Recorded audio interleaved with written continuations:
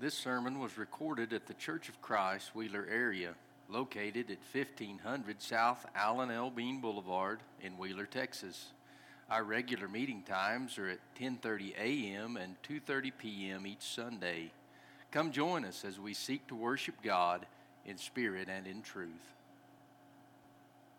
So we've been talking about 2 Peter chapter 1, verses 5 through 10. And in this passage, Peter lays out, like I say, what I call a model for growth. And he gives the early church a pathway to Christian living through adding various things to their spiritual lives. And in the first lesson, we talked about faith. We talked about what that means, because there's a lot of different ways that word is used these days. It's not really used in the same way that they used to use it. And so we talked about what Peter really meant when he said that he wanted his audience to have faith. We talked about virtue, what that word means. There's a lot of meat to the word virtue. It means a couple of different things. It means different things in different contexts. And what it really means for the Christian is to look into God's word and pull out what the way that God tells us we should live our lives. And we're going to talk more about that today because we're going to talk about knowledge. We will reread 2 Peter 1 verses 5 through 10 to begin our message this morning. So if you want to turn in your Bibles there, 2 Peter chapter 1, beginning in verse 5. Peter writes, "And beside this, giving all diligence, add to your faith virtue, and to virtue knowledge, and to knowledge temperance, and to temperance patience, and to patience godliness, and to godliness brotherly kindness, and to brotherly kindness charity. For if these things be in you and abound, they make you that ye shall neither be barren nor unfruitful in the knowledge of our Lord Jesus Christ. But he that lacketh these things is blind, and cannot see afar off, and hath forgotten that he was purged from his old sins. Wherefore the rather, brethren, give diligence to make your calling and election sure. For if ye do these things, ye shall never fall." So, as we did in the first two lessons where we examined the meanings of those words that we were studying, we will examine the meaning of the word knowledge. It seems like a pretty simple one to me. As we use the word today, knowledge just means the possession of facts or knowing things. That's pretty simple. I think the more complex question then is, what kind of knowledge is Peter trying to tell his audience that they need to add? Let me catch up here. I think that he gives us that answer in an earlier letter that he wrote to the churches in chapter 3, verses 14 through 15. When you think about it, Peter is writing to a people in a place and a time where knowledge about Jesus is not widespread.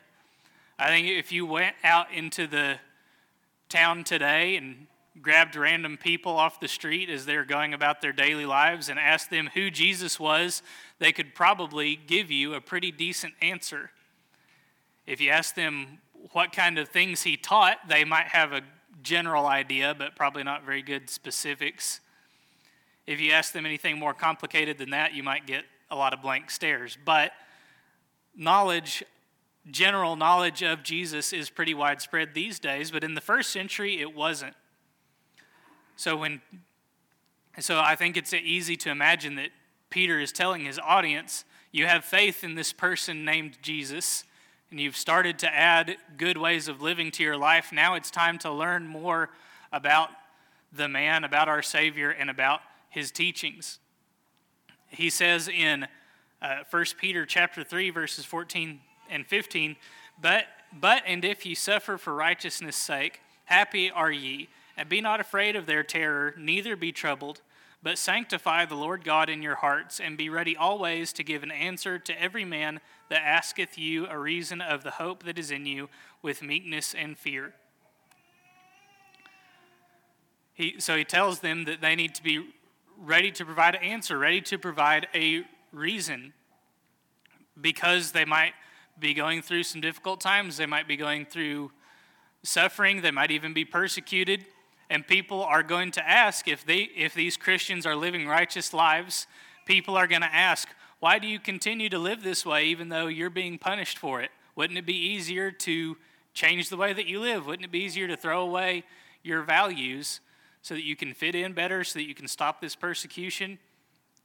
These Christians need to be ready to provide a reason, but if they don't have any knowledge, if they've got a lot of faith but not a lot of knowledge, they might be ill prepared to do that.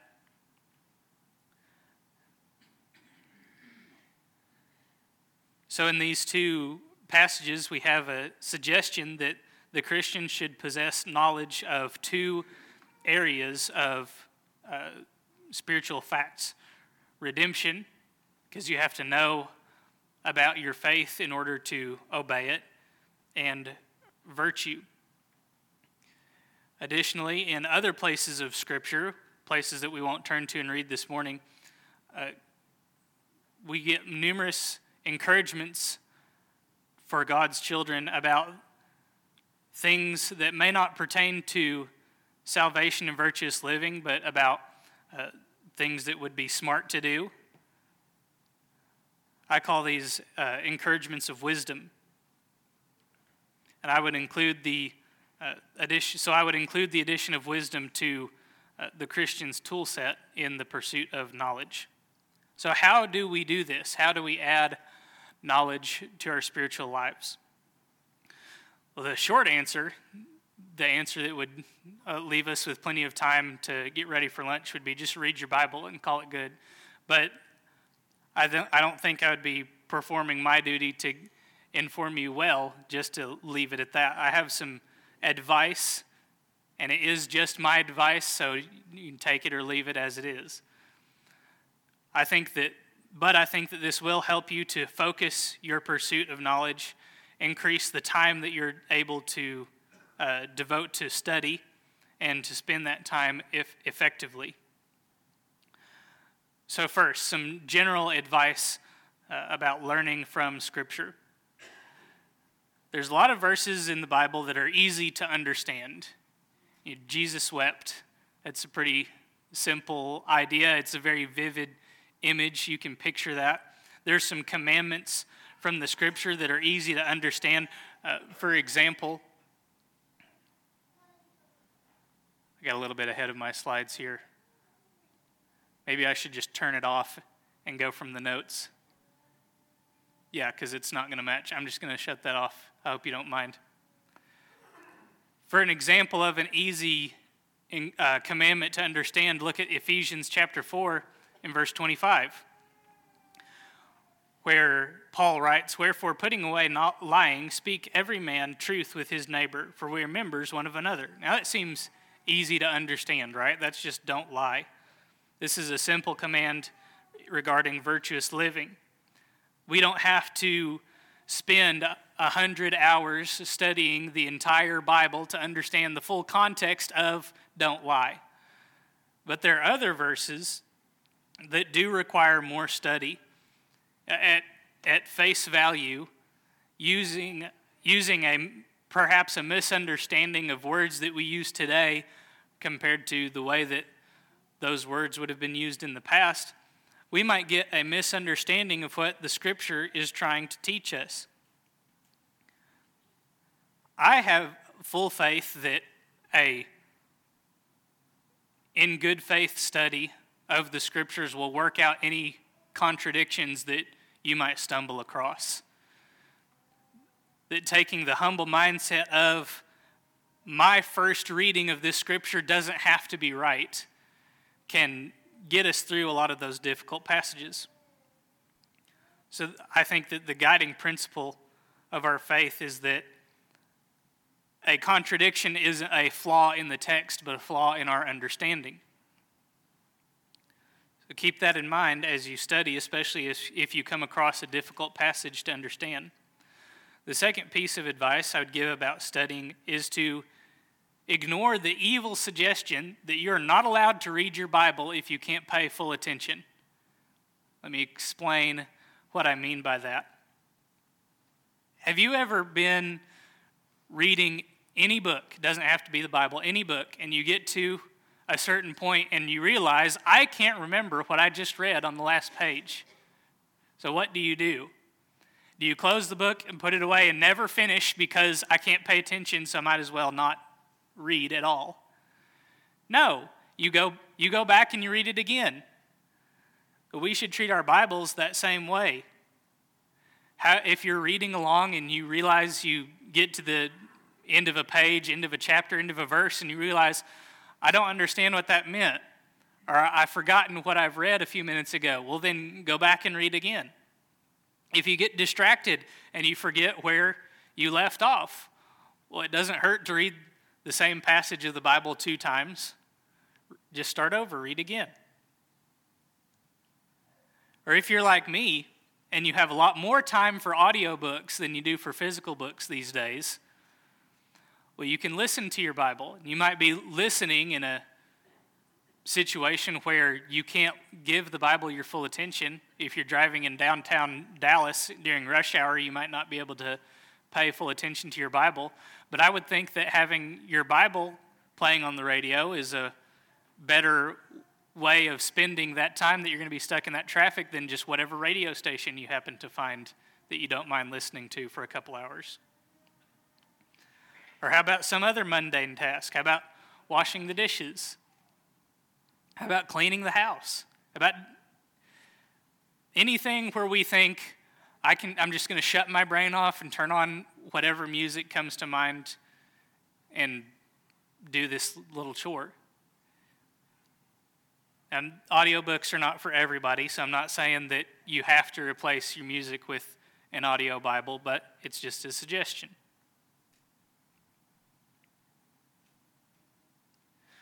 I also want us to consider some advice that Paul gave to Timothy in 1 Timothy chapter 4 and verse 13, where he told Timothy, "Till I come, give attendance to reading, to exhortation, to doctrine." But Paul did not say, "Till I come, give attendance to study." He said, "Till I come, give attendance to reading." He's not telling Timothy that you have to, until I get there, set aside some time every single day to really dig deep into the scriptures and come up with something productive to share. No, he just wants Timothy to read. So you can fulfill this encouragement from Paul whether you are studying deeply or just casually reading. I hope that these two things help you find more time to read your Bible. But maybe you're thinking that you don't know where to start. Maybe you have plenty of time, or maybe you're going to find some more time after today, but you don't know where to start reading. Well, I have some suggestions for you to consider. These are places that seasoned Christians consider to be of great value to read over and over again, so I think it would be great places for you to start reading if you're thinking that you need to start from scratch. The first place that I would begin would be with the Gospels, Matthew, Mark, Luke, and John, and the book of Acts. These books teach us about the life of Jesus, what he did, what his direct teachings were, and the things that his disciples did immediately after his resurrection and ascension. These books give us the foundation of faith in Christ, from his life, his teachings, his miracles, and from the church that his disciples set out to establish in the first century. There's lots of instruction in righteousness and reasoning for hope in the resurrection in these books. And these books will give you ideas of where you might want to consider deeper study after you've built up a good knowledge base in the scriptures. When that good knowledge base is established, I can't tell you. In my mind, it comes from a mindset that when you read a verse, any verse in the scriptures, you can immediately start making connections to other passages, places where the scriptures build on each other and give us more things to think about. The next place I would recommend reading and studying is another favorite of Christians to go back and read over and over again, and that is the book of Proverbs. The book of Proverbs is set up very conveniently for us because, and y'all feel free to laugh at me, I forget if Proverbs has 30 or 31 chapters, but half of the months of the year have 30 or 31 days, whichever is appropriate. So you just pick one of those months and say, every day I'm going to read a chapter of Proverbs. And it's really easy to remember what chapter you're supposed to read because it matches the date that's on the calendar. While the Proverbs are part of the Old Testament and therefore they're not binding on Christians, they do give us a lot of good information about God's perspective on wisdom and morality. And again, while these things aren't commandments, these are considered to be wisdom. This is good information to know. This is information that can inform the decisions that we make in our day-to-day lives. And the third recommendation I would make are the letters of the apostles. The letters of Paul and James and Peter. Most of these letters are straightforward and do not use difficult reasoning that gets frequently misunderstood. Some of them are more difficult, so for an easier read, I recommend James and the letters to the Corinthians, the letters of Peter, and the letters of John. Those letters of John especially are nice and short, so if you're looking for a quick read sometime, those are easy to get through quickly. Now, once you've done a lot of reading and you've developed that knowledge base where you start making connections between scriptures, then is a very good time to begin deep study, really digging into the scriptures to try and find those deeper meanings that teachers put together lessons about.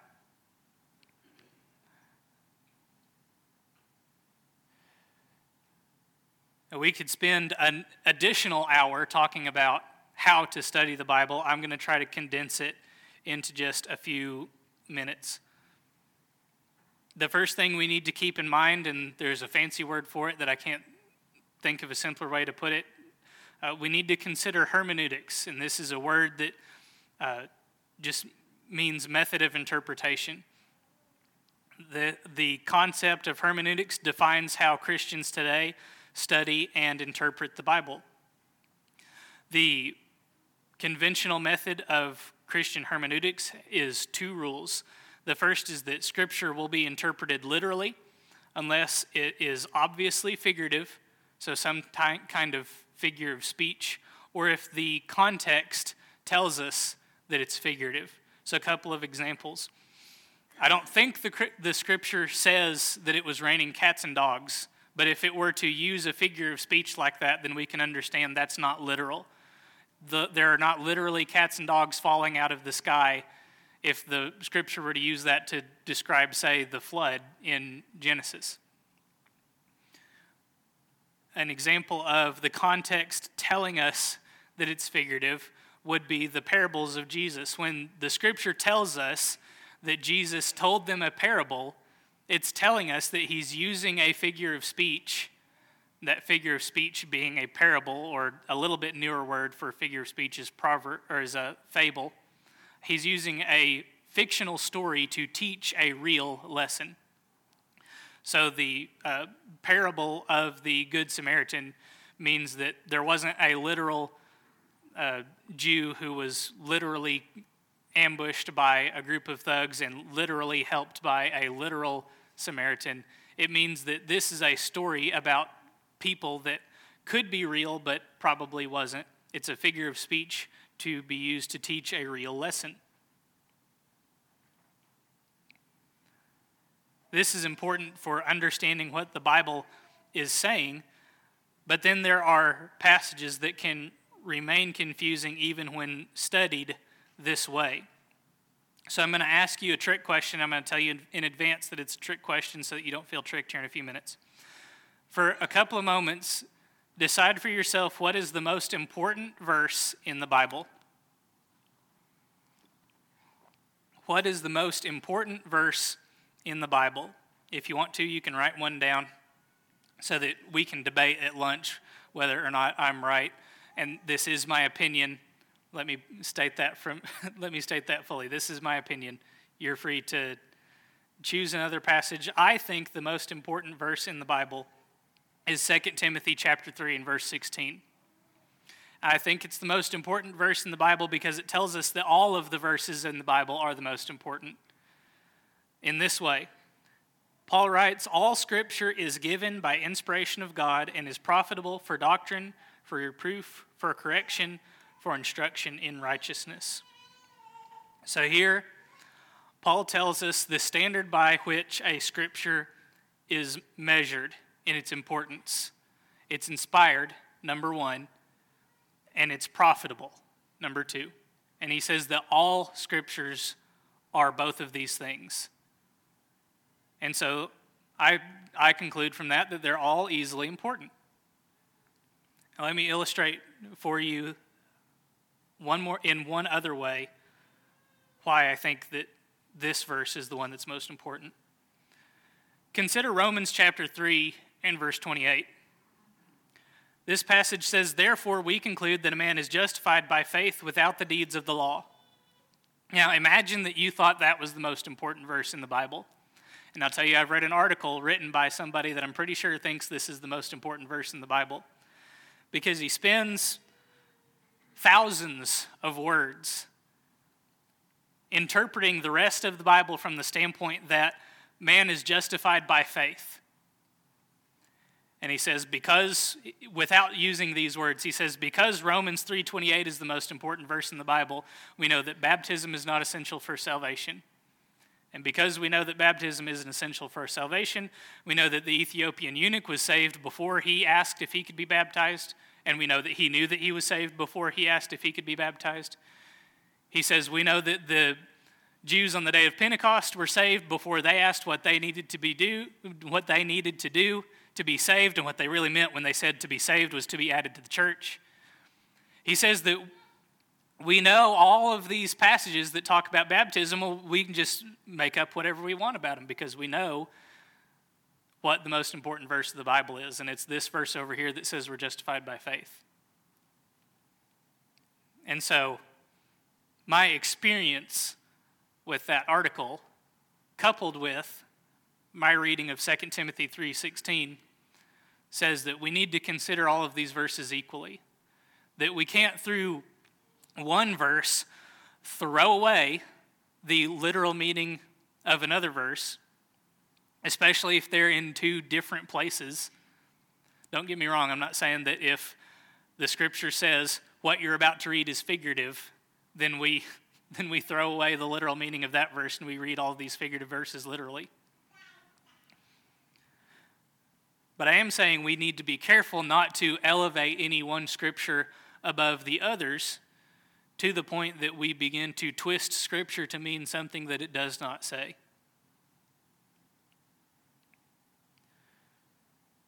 Now, I think I could keep going for another hour talking about the importance of studying Scripture the right way, but I don't want to use up all of our time for lunch this afternoon.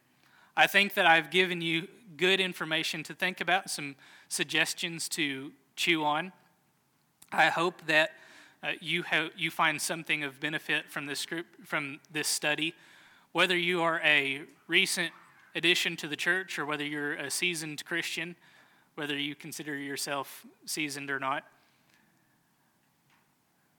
I hope that you find more time to read your Bibles after today. I hope that you find better ways to study after today. And I hope that you find that you are able to add to your virtue knowledge after this study. Thank you for listening to today's sermon podcast.